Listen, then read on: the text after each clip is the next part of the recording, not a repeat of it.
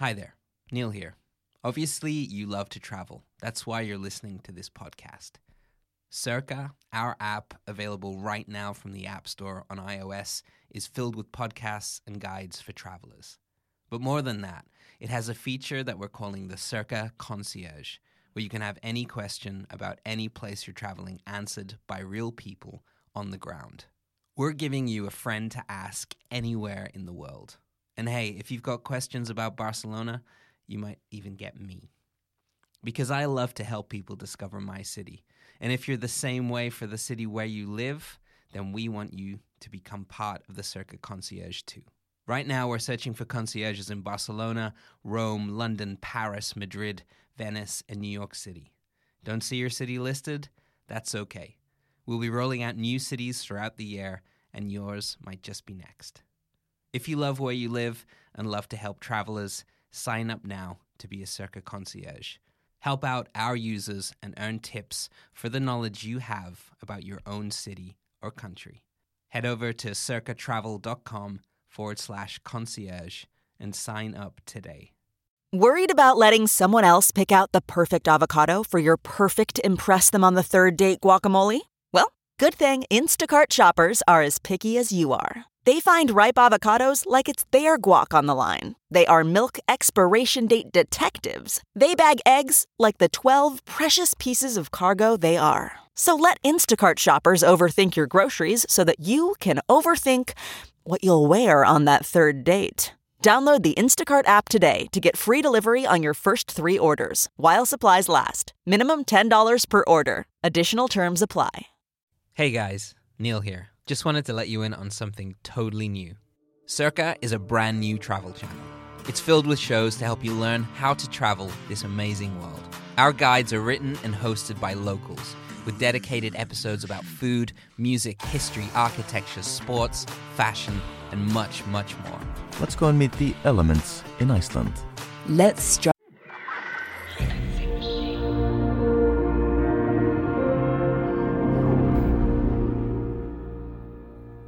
Should we do the formalities at the end, or should we get them over and done with? What are the formalities? Welcome to Passport. This is the first episode of I Passport. thought you were going to break up with me. I would do that in a McDonald's.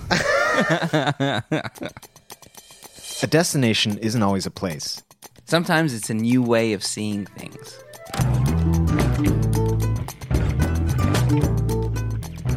I'm Neil Innes. And I'm Andres Bartos. We both live in Barcelona, but we're not really from here. We're kind of from everywhere. We're friends, filmmakers, and world-class ramblers. Passport is the show that will take you to the places you've never heard of. We'll introduce you to the people who you would never have otherwise met, and we'll tell you the kind of stories you only hear when you throw away the guidebook. This is Passport.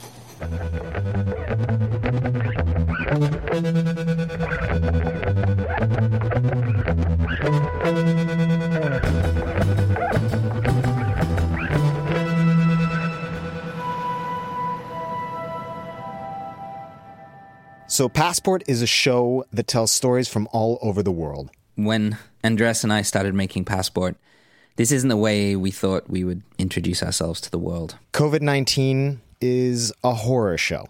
There's no denying it. But it's also true that it's brought people together in a way that we couldn't have imagined. And strangely, in producing Passport these last few weeks, we realized that there's no better time to tell these stories and to travel the world together. So let's learn a little more about each other and try and understand and make the world ours again. And let's have the trip of a lifetime when nobody can. No masks, no gloves required. Stay safe and enjoy the very first episode of Passport in Belfast. Let's do it. This week on Passport, we head to Belfast in Northern Ireland, a city which has been the setting of 2 of the most famous wars in recent history. Places hurt by war often become destinations for something called conflict tourism, where travelers are drawn to the story of a troubled past. Please stay calm! Good people, stay calm and stay calm! From 1968 to 1998, the Northern Ireland conflict raged. It was a violent sectarian war between the Unionists who wanted to remain a part of the United Kingdom, and the nationalists, who instead wanted Northern Ireland to become part of the Republic of Ireland. Car bombs, hunger strikes, Bloody Sunday. More than 3,000 people were killed.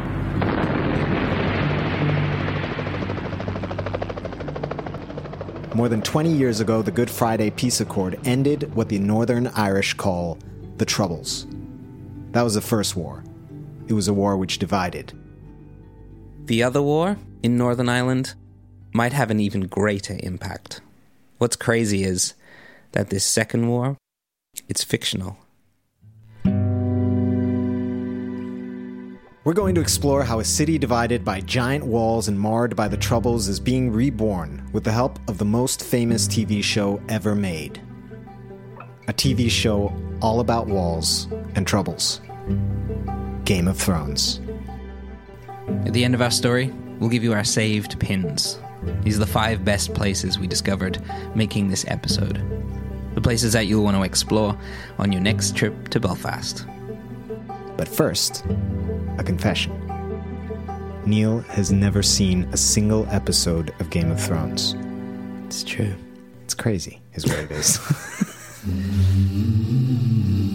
I've never been to Belfast, and I've never seen a single episode of Game of Thrones. That's amazing.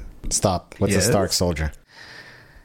I don't know who Stark is. Yep. I guess, okay, so there's different legions. Yes, houses. there's houses. So yeah. there's Stark House. Yep. There's something that sounds like turgid.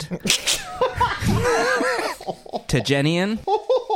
Tyrenigen. Turgid. There's the chosen one, who I guess would be like Daniel Radcliffe with the scar on his head. Harry, you don't even know Harry Potter? Yeah, and then the main girl ends up going with the redheaded guy. I'm super confused now. And then Radcliffe dies, right? Yes.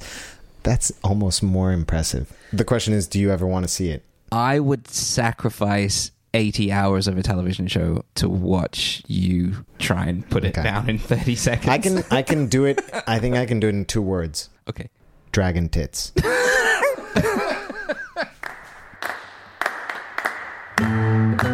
To help us tell the story, we brought in Billy Craigan-Toon.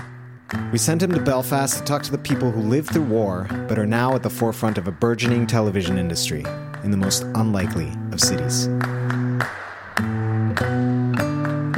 Billy Craigan-Toon. Which is fun to say, Billy Craigan-Toon. That's nice to hear. I always thought it was a bit of a silly name. Billy Craigan-Toon. Is it Irish? The Craigan part definitely is. So that brings us tidally to Ireland. Smooth transition straight into it. Let's see, you can do the entire history of Northern Ireland and Belfast in the least amount of time possible. Who can sum up this stuff in the show? I mean, I've written mine down. My God. Well done. I'm terrified of Well this. done, Billy Craigan-Toon. Explaining something that is like so complicated, but known for being so. And something that so I've reduced it down to its bare bones. It is. I'm not being biased. No. And it's one of the fundamental linchpins of what's going on now. Everybody's hearing Brexit. It all comes back to this. Yeah. I'll break it down for you both.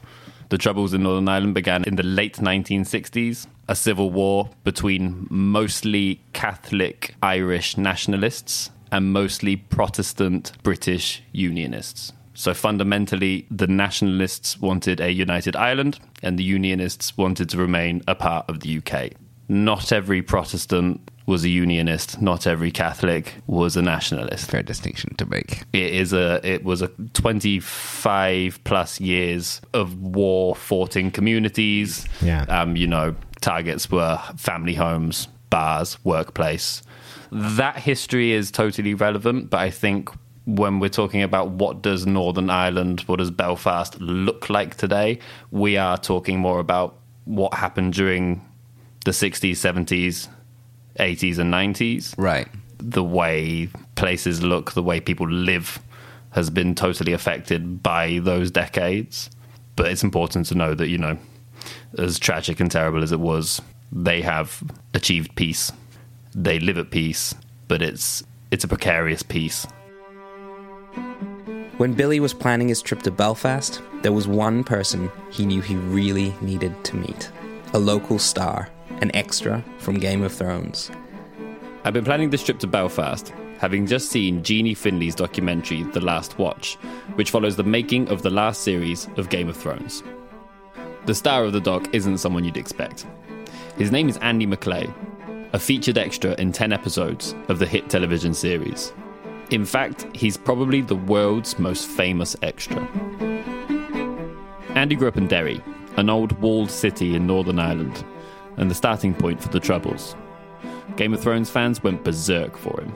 Denver, Colorado was the first Comic-Con we did, and I was walking down the street with the boys, and a car just drove past, and a guy just looked out the window and then pulled the car over and stopped. He went down the window and he said, "Are you the guy from the Game of Thrones documentary?" And I was all, "Yeah."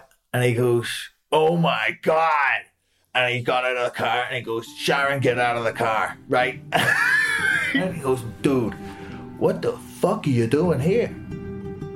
Understanding how Andy ended up getting mobbed by Game of Thrones fans at a Comic-Con in Denver is really the story of how Northern Ireland emerged from a war to become one of the premier filming locations in the world.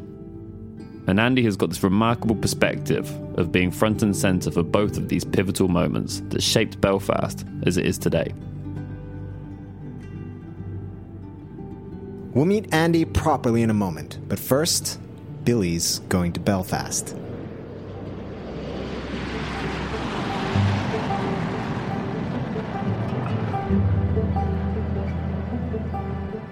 My mother's family is from Belfast. I've heard stories of a complicated past there my whole life without fully understanding. But sometimes travelling to a place with the assumption that you know nothing about it is the only way to go. When you arrive in Belfast, the airport is plastered with Game of Thrones posters. Welcome to Belfast? No. Welcome to Westeros. But before we get to Andy and Game of Thrones, I wanted to take a little tour of the city. So with only 3 hours sleep, I went to brush up on a history of a nation still dealing with its past.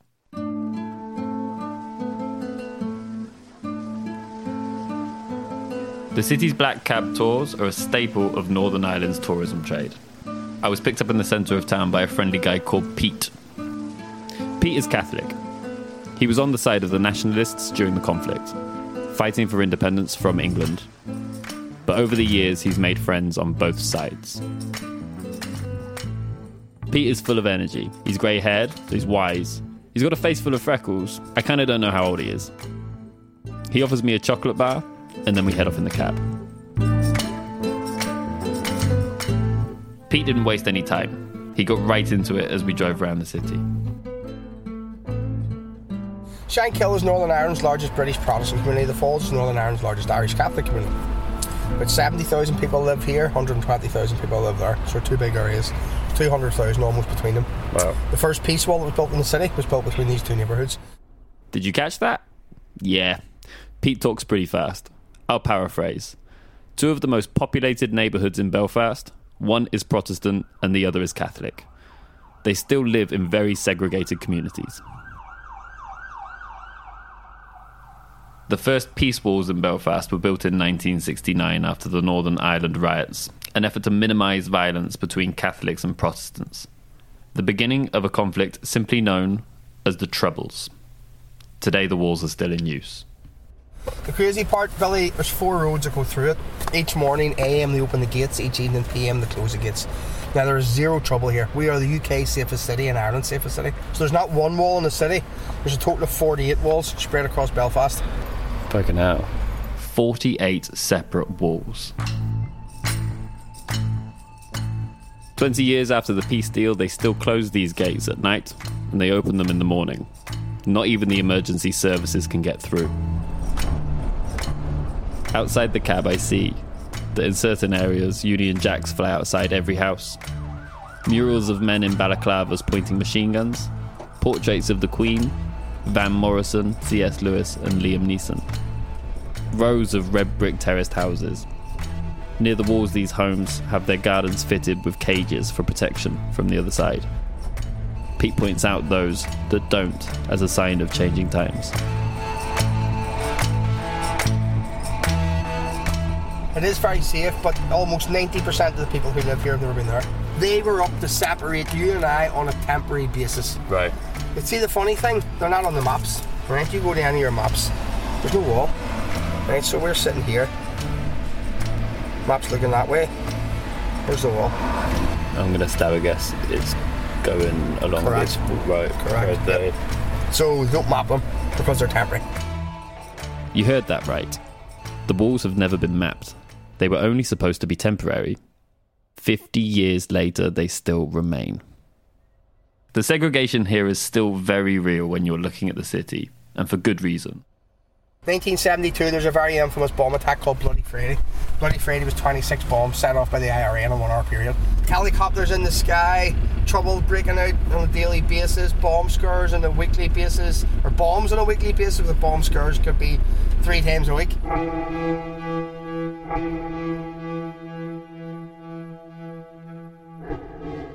The Troubles claimed more than 3,500 lives.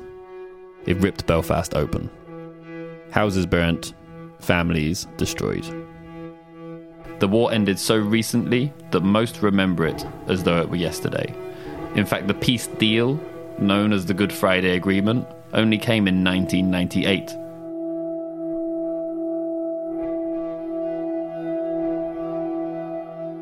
Pete drives a black cab. They're iconic here, the same way they are in London. Big, ugly, high-roofed people carriers. I asked Pete about the significance of the black cab in Belfast.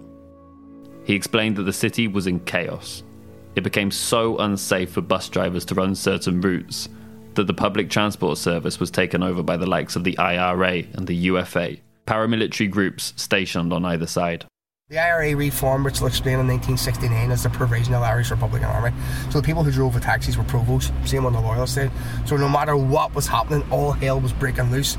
No one fucked with the taxis. Because the boy that's driving it, or the girl that's driving it, they're in fucking trouble. It was the Provisional IRA who were driving the cabs. On the other side, it was the Loyalist groups. They were untouchable. By this point, my head was swimming. The history of the place is complicated. Even more complicated than Game of Thrones. Paint this scene for me. You're in this black cab and you're driving around. So you're just driving through the city centre where things look quite normal. He's Right. pointing out buildings where they've had to reinforce glass now because it had been blown up so many times that the thing about bombs, he told me, is the bomb itself isn't the dangerous thing, it's the debris, it's everything around it. So he's showing me things like that. He's showing me where they used to have checkpoints. So the city centre was essentially a safe zone, but they had to have sort of security checkpoints at every stage for people to go through. And that's the crazy thing that I didn't know I didn't know this at all. that they still use them. They open them in the morning, they close them in the night. The gates, what are known as the interface areas. The interface areas are the communities that live by the walls. They are the lower income areas, Right. where Catholic communities and Protestant communities ghettoise themselves. There was a point where they all kind of, if anyone was living in a mixed area, they split and they'd go into their own areas, and the walls would go up in between them. Right. These walls vary in size, but there are various massive gates that go between specifically Shankill Road and the Foals. So the Shankill is the Protestant Unionist, the Foals is the Catholic Nationalist. And specifically, nothing goes through those gates. Not even ambulances, nothing. Emergency services have to go round. That's how seriously it's taken, I would continue to hear stories from cab drivers, pub landlords, family members, each with their own individual take on the Troubles. Pete and I drove all over the city, and I saw some of the places devastated by the Troubles. The Falls Road and the Shankill Road. And then quite by accident, we met John. There he is! I was looking for you. John was a British soldier and also a founding member of the UFF. He would later serve 18 years in the Maze, a major political prison in Belfast. Now he lives a peaceful life, and just a few months shy of 80 years old, he continues to work as a painter and decorator. John doesn't look 80 at all. He's fast talking for his age. He's wearing clothes covered in paint and a flat cap. He looks like a regular at any of the pubs in town. Weirdly, John insisted on taking us home with him. As we enter his house, my head filled with war and the Troubles, I see a ton of medals hanging in the hallway. That's all my son's medals. Was he in the military? In the military as well? What do you call that? Not karate. Oh. How do I Taekwondo. Whatever you call it. Oh, I see. Yeah. Embarrassed by my failure to spot the difference between a Medal of Honor and a regional Taekwondo competition, we head through to the kitchen and then into the back garden, where I begin to realize why we have taken this unexpected detour. John's back garden, and there's a memorial, and it says, "In memory of all those who paid the ultimate sacrifice in the First and Second World Wars and every conflict since." I've been in a lot of gardens, but I've never been in one with a marble war memorial. I paused for a second, and then Pete and John lead me into a shed. John flicks a switch, and a minibar is illuminated by an LED sign of a martini glass that says bar, and the radio plays classics from the 90s. The walls are adorned with treasures John has collected over the years. Pictures of Queen Elizabeth II and Union Jacks sit next to medals and berets from John's time in the forces. An ashtray of old cigar butts sits next to a sewing machine, where John makes flags. The walls are literally filled with plaques, trophies and trinkets, many of them gifts he received in the service. So much stuff that he must align it all perfectly, just to make it all fit.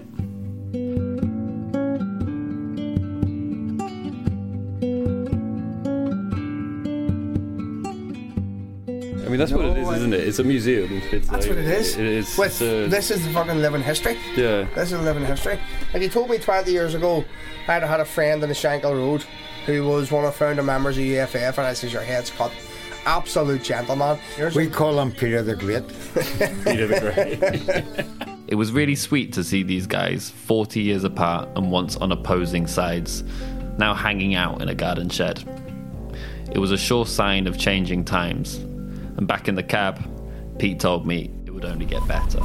Because of the people who are living today that are over 25 years old, remember the bullshit. So they're the people that have it, but these new generation coming through, they don't have it. No.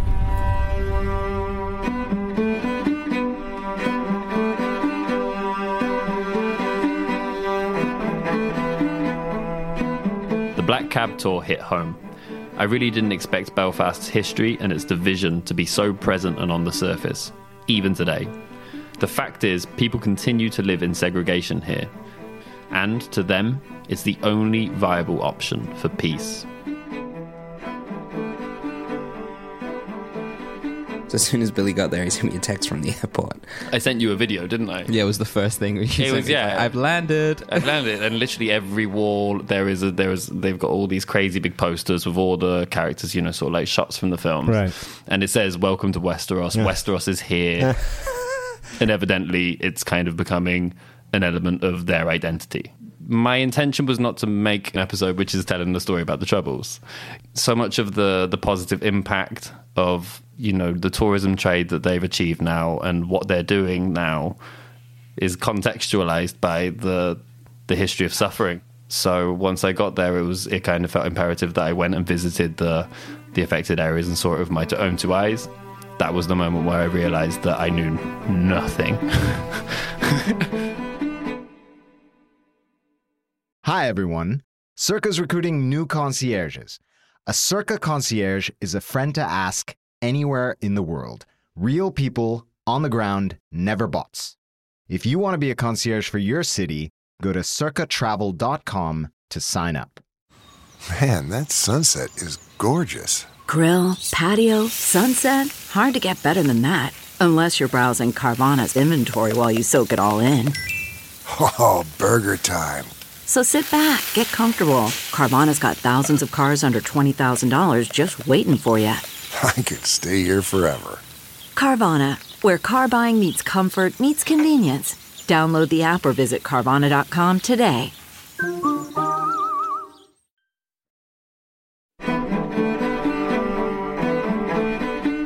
So, We finally get to Andy McClay, someone whose body, mind, and life was changed by Game of Thrones. Wild-eyed, immensely bearded, sweet and thoughtful, Andy sits across from me at the kitchen table at his home in Belfast. It's weird because I grew up with helicopters in the sky all the time. Just like sitting, watching Saturday morning cartoons, watching Spider-Man, big bowl of cereal. Next thing I just look out the front window and there's an army platoon moving through the front garden.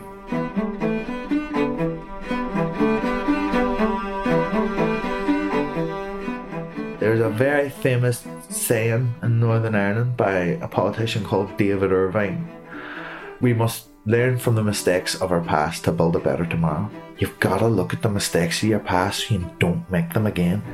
You know, I would like the Troubles to be a tourism thing only now. You know, come here and hear about our past. It was awful, but we need to hear what we're doing in the future. It's Game of Thrones. The future. Let's talk about the massive effect that Game of Thrones has had on the country. Just in Northern Ireland alone, the series hired nearly 13,000 extras and 2,000 crew members.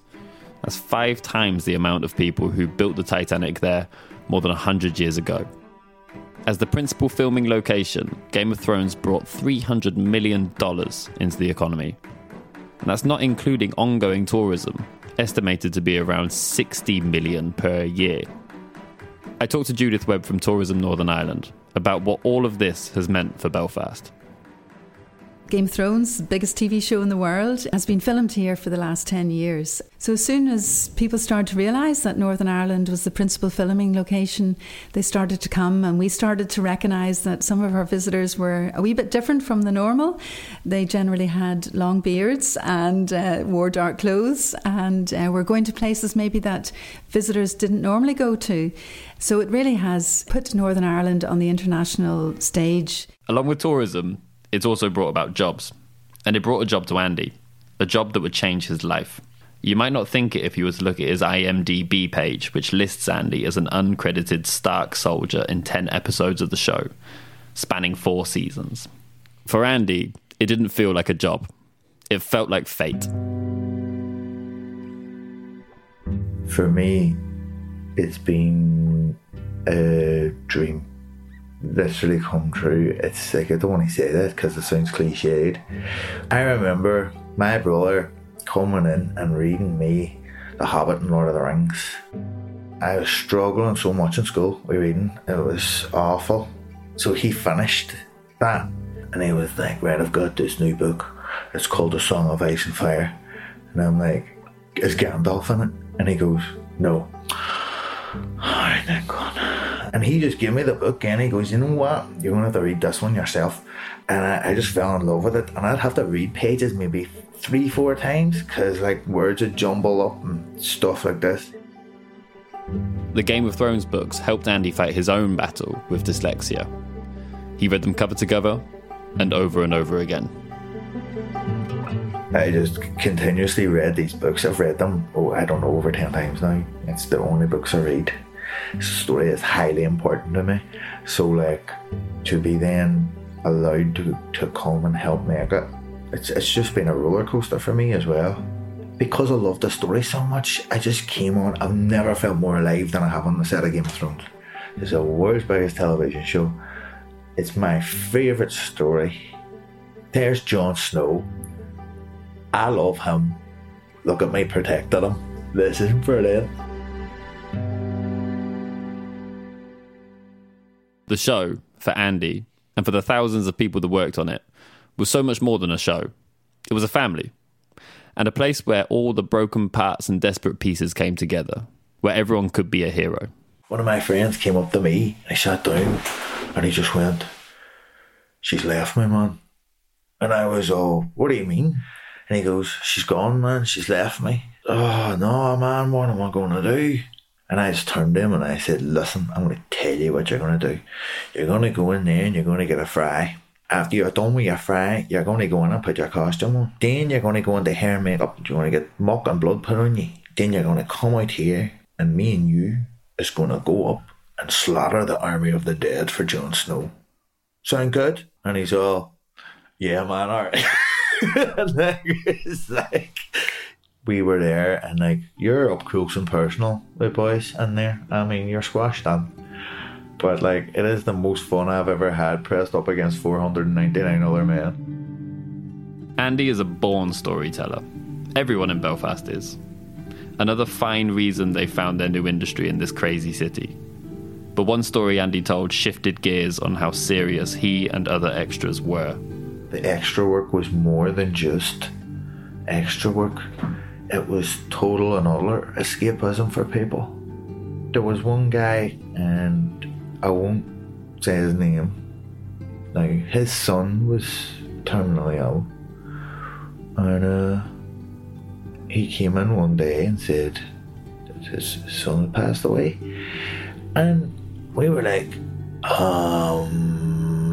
should you be here, man? And he was like, well, I have to be here. I mean, like, I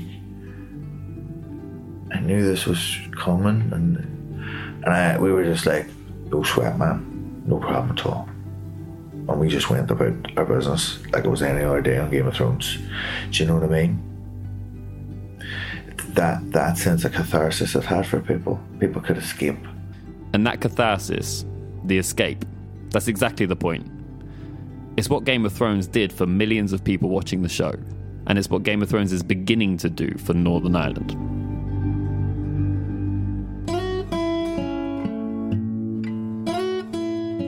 Belfast grew as a city of industry. Rope making, tobacco, shipbuilding and linen. Harland and Wolff, once the biggest ship manufacturer in the world, built the Titanic here in 1912. It was a grime and grit type of town. But as those industries began to migrate to more modern cities after the Second World War, Northern Ireland had plunged into a depression, and the Troubles shortly followed. But now those shipyards have been repurposed and rejuvenated. Once again, Northern Ireland has some of the most impressive facilities in the world. This time, they're film studios. Shipping and linen, those two industries died, and then in comes our new industry, the film industry. Obviously, Harland and Wolff, you would have used that to paint ship parts in, mega parts of ships, and it was like shelter against the rain and the elements. They left it derelict because, you know, it was just as the shipping industry grew smaller. Game of Thrones moved into it, and all of a sudden, you have a film studio, and I love that. Here's Judith again. It's like any city, any country, people are interested in the stories of how a country got to where it is, and we're not going to hide our story.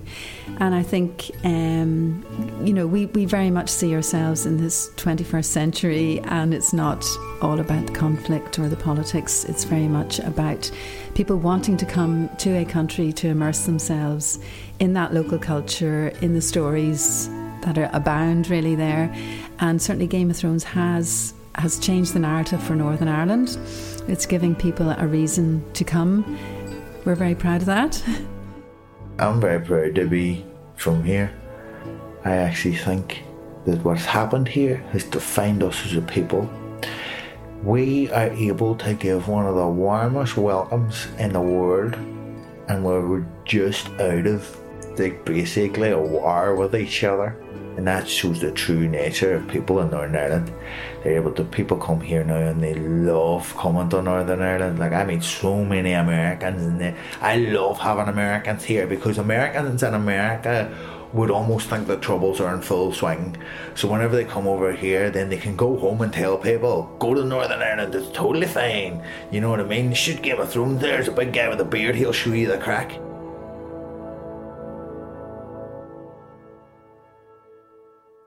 One of the real take-homes for me was that although the stories of the Troubles are still very much told, you know, I couldn't go anywhere, I couldn't get a taxi, or I couldn't be at a pub, or, you know, I couldn't sit with, you know, people of a certain age, let's say, without hearing some pretty wild tales from those bad times. But one thing that I also noticed speaking to younger people, let's say, is that there's a real desire to tell new stories. they are very much looking forward now. And there was a real energy and a real desire to tell new positive stories. We wanted to know how a new generation in Northern Ireland was thinking about the evolution of the city, living outside of the time frame of the Troubles in this new industry which has landed on their doorstep. Now, in Belfast, there's such a crazy amount of Game of Thrones stuff to do. There's dinners and location tours. There's even stained glass windows dotted around the city depicting scenes from the show. The Titanic Studios tour. Even Andy himself gives a tour. So we thought we'd have a little bit of fun with an escape room. A Game of Thrones escape room, of course.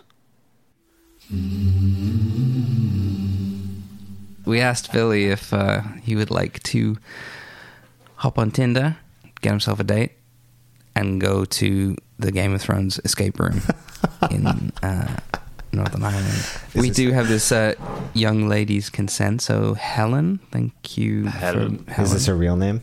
Helen. She allowed, so it can't have gone that badly if she's allowed her real name. I've picked a few little moments. I'm just gonna play them. I don't wanna like. I'm excited. I don't want to spear Billy straight out, but it's this one thing in particular which I just think is so great. It's the best question I've ever heard on a date. So, tell me, Helen, Yeah. who are you? Don't ask me questions like that. You can't ask me questions like that. I mean, that was right up top. Like, hey, how you doing? Oh, you lady killer, you. Oh, fucking hell.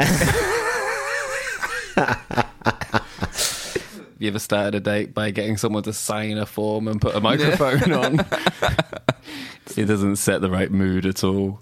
But let's face it, I mean, my date preparation was minimal at best. I think everybody you meet in Northern Ireland's probably said they've been in the background of some sort of Game of Thrones scene. A lot of my friends were extras. But this is it. So this is why I was interested in doing this episode, because like it has been like the main filming location, and They used a lot of locals, like.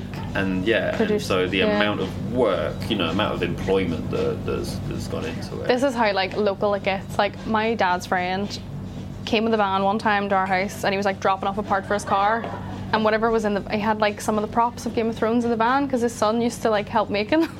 He's like, do you want to see some swords and all, like just in the back of the van, and he's just dropping stuff off to our house. And away he went. Just stuff like that. It's really random. Being like, I have Game of Thrones props in the back of my van. everyone's got a little bit. Everyone's just got bits of everything. Whereas it used to be the Giant's Causeway and Harlan and Wolf, and now it's Game of Thrones. There's a very strange like electricity in the air. Like, you can kind of hear it even on microphone. Like there's tension. I mean, it's a Tinder date. Yeah, there's something there. You guys leave. You head towards the escape room where you meet the lovely man, Matthew. Okay, nicest email correspondence I've ever had in my life. Random compliment. It's the strangest compliment Lovely I've dude, ever heard. but if you ever book into the Game of Thrones escape room in Belfast, expect a fantastic service, especially during the emails. Are they paying for this? No. What's happening? Let's have a little listen of you guys trying to work out the escape room. So first time escape room, the main thing is communication with one another. It takes a bit of work though. Yeah, absolutely. Absolutely. You look really worried. No, I'm good. Are you more nervous about what you're getting into, or the fact that you don't know each other? No, not knowing each other's fine. I'm kind of nervous about how difficult it might be. That's your mission. You have 1 hour to find the wildfire and save King's Landing.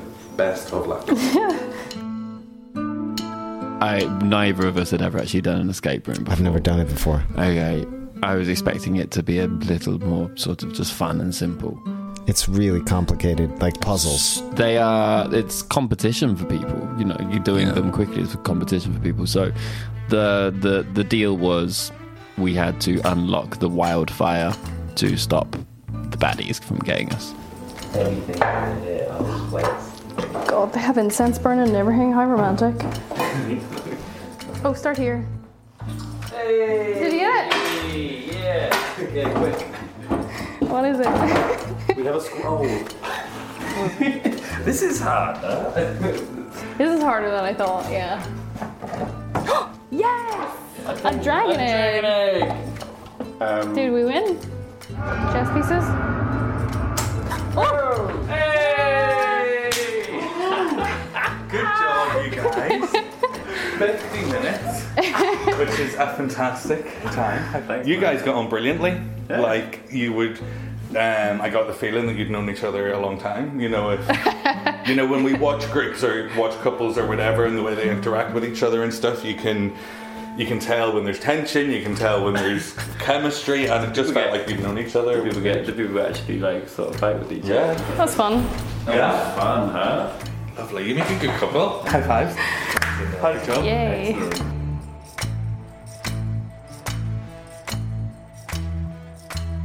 I guess the thing now is that when Brexit goes through and the UK leaves the EU, the wall between Ireland and Northern Ireland is obviously, it's going to affect Northern Ireland being able to take advantage of everything that the EU offers, and, you know, it's coming.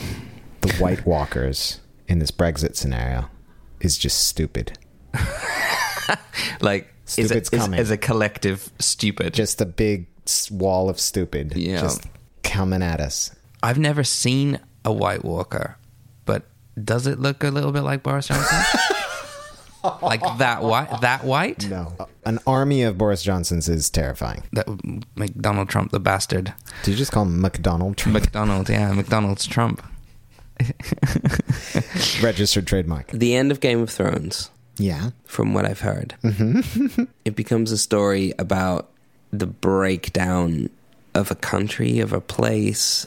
It becomes like a dissolving of something. The meek will inherit the earth. It's that idea. In the world, whenever we take down borders, there's an opening for things to happen. And when we put them back up again, it brings back all that stuff that we had moved past. So is the question, you know, can Game of Thrones save Ireland? I don't know.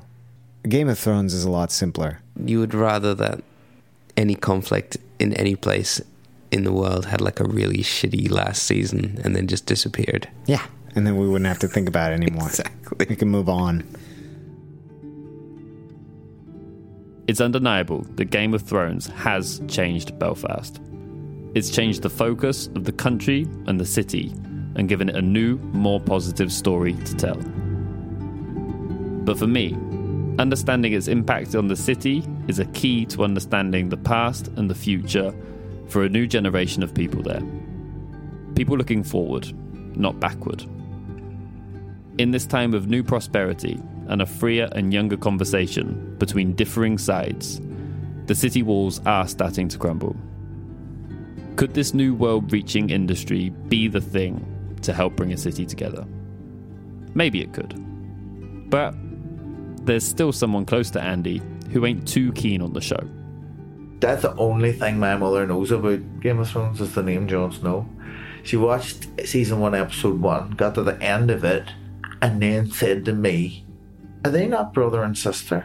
And I went, "Well, they are brother and sister, mother." And she goes, "What type of dirty shite are you showing me?" She says, "Oh, I'm not watching any more of that."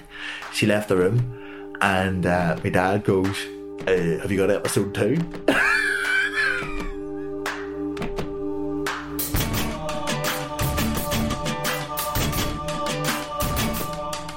So each week on Passport, we tell you a new amazing story from a different country, from a different city, and from a different perspective.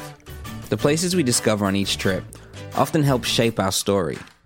So if you've loved this week's episode, here are our saved pins. These are the places which stuck in our mind. The best recommendations from the locals and from our story. So, unlike me, if you've actually seen and love Game of Thrones, or if you just love dragons and war, you should probably go to Belfast. And here's what you should put on your to-do list. We'll have all the links in our show notes. So here we go.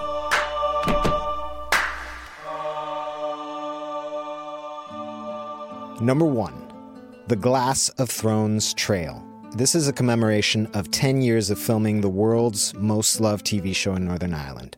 So in honor of it, Tourism Ireland created these 6 huge stained glass windows that depict scenes from Game of Thrones on a 2-mile walk. that leads you to the immense Titanic Studios. Number 2.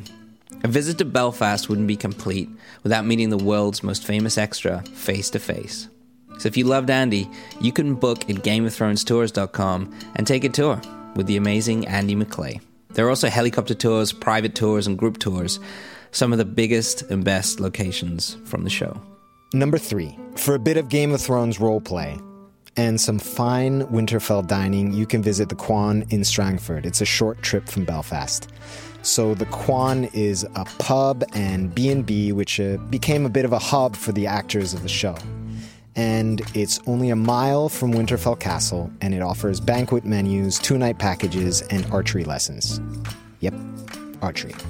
Number 4, God knows why, but if you want to relive the magic and tension of Billy and Helen's date, then the Game of Thrones escape room, right in the center of Belfast, is a must. Die-hard fans of the show need only apply. These things are pretty tough. So number 5 is probably my favorite. If you're not traveling till later on in the year, November of 2020 will see the opening of the Linen Mill Studio. Expect the full works of Game of Thrones geekdom in this incredible and historic building. Thanks so much for listening to the first episode of Passport, and safe travels. And we'll see you next time. And don't forget to follow us on Instagram at Passport Podcast.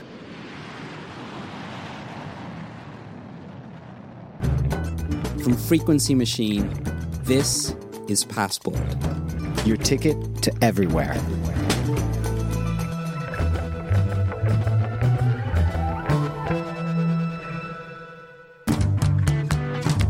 This week's episode of Passport was written, produced, and edited by me, Neil Innes, and Billy Craigan-Toon. Huge thanks to Andy McClay, Judith Webb, Pete Campbell, Billy's date, Helen. Hi, Helen. And to John and the rest of Belfast for inviting us into your home. We'll put appropriate links to all of those people, if possible, in our show notes. All of our amazing music in this episode was created by my good friend and genius Nick Turner. The show is mixed and mastered by Julian Kwasniewski. Stacey Book, Dominic Ferrari, and Avi Glijansky are currently busting a dog trafficking ring in Mexico. They also executive produce the show, which is hosted by myself and the wizardly Andres Bartos. We'll see you in the next place.